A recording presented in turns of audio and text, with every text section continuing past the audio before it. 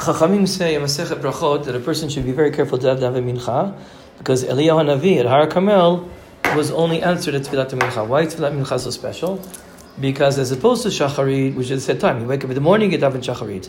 As opposed to Mariv, that it's the end of the day, you come home from work, before you go to sleep, you go to daven Mariv. Mincha is the middle of the day. So the point of mincha is that it's not just time praising Hashem, or asking this or asking that. It's in the middle of the workday. The purpose is to realize that everything we do should be towards HaKadosh Baruch Hu. Our chayei ma'aseh, our day-to-day activities, should be towards Kiddush Hashem. So that's why Tefillat Mincha is important. The idea is that you stop what you're doing, and I realize what's important. No matter where you are, you're driving along the street, you stop at the side, you are at work, you go to Minyan for Mincha during the workday. That's why Mincha is so important. So let's say a few words quickly about Mincha. First of all, there's a discussion we should say Korbanot before Mincha. The simple psak is that you don't say Korbanot before Mincha as opposed to Shacharit. The Sfaradim, many Sfaradim do. People on Piyad Ari say Korbanot before Mincha Beseder. You say Asher before Mincha. The idea is that before we say Tefillat Amidah, before we say Shemona Esrei, we should praise Hashem, and that's the praising of Hashem. It's like Psukei Tzimra before Shacharit.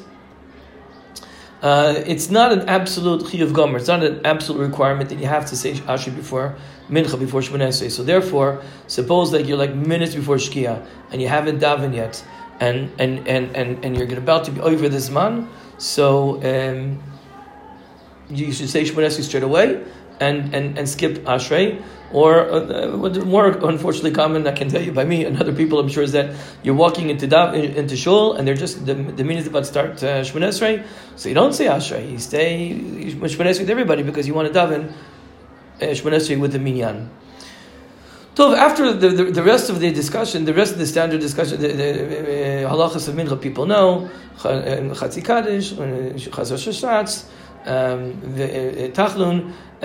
You notice that we don't say we don't have duchening at mincha. The reason is because you might be eating after lunch, and maybe you might have had wine, and then the kohanim might be duchening after they drank wine, which is an Easter. So that's why we don't do birkat kohanim at mincha. At the on the Tanis Tzibur mincha ktana dafka we do because we have havinit, and that's why we have birkat kohanim at late mincha on ta'anit. So different customs regarding Ta'chanun, Beseder Ziyadua. People know that, everybody does their own customs. Let's just say 2 words about the time for Mincha. The timing for Mincha is Keneged Tamid Shel Bein Ha'arbaim. There's a Tamid Shel Shachar in the morning korban, regular daily sacrifice, and then there's the evening daily sacrifice, Tamid Shel Bein Ha'arbaim. Me'ikar Adin, the time to bring the Tamid Shel Bein Ha'arbaim was midday at Chatzos, at the end of the 6th hour. At that point, the sun starts tilting over towards the west. Chachamim were afraid that maybe a person will not know exactly where the sun is. So Chachamim say, okay, don't start davening mincha at the end of the 6th hour, biduk at chatzos, but rather you should begin half an hour. By the way, I note we are talking about sha'ot zmaniyot, right? Halachic hours. This is not 6, 7, 8 o'clock in the morning, 12 o'clock noon. This is halachic hours, right? We take the time that there is between Neitz and Shkia, we divide it into 12, and that's an halachic hour, right? So we have during the winter shorter hours, halachot zmaniyot. During the summer they are longer, it can be more than 60 minutes, etc.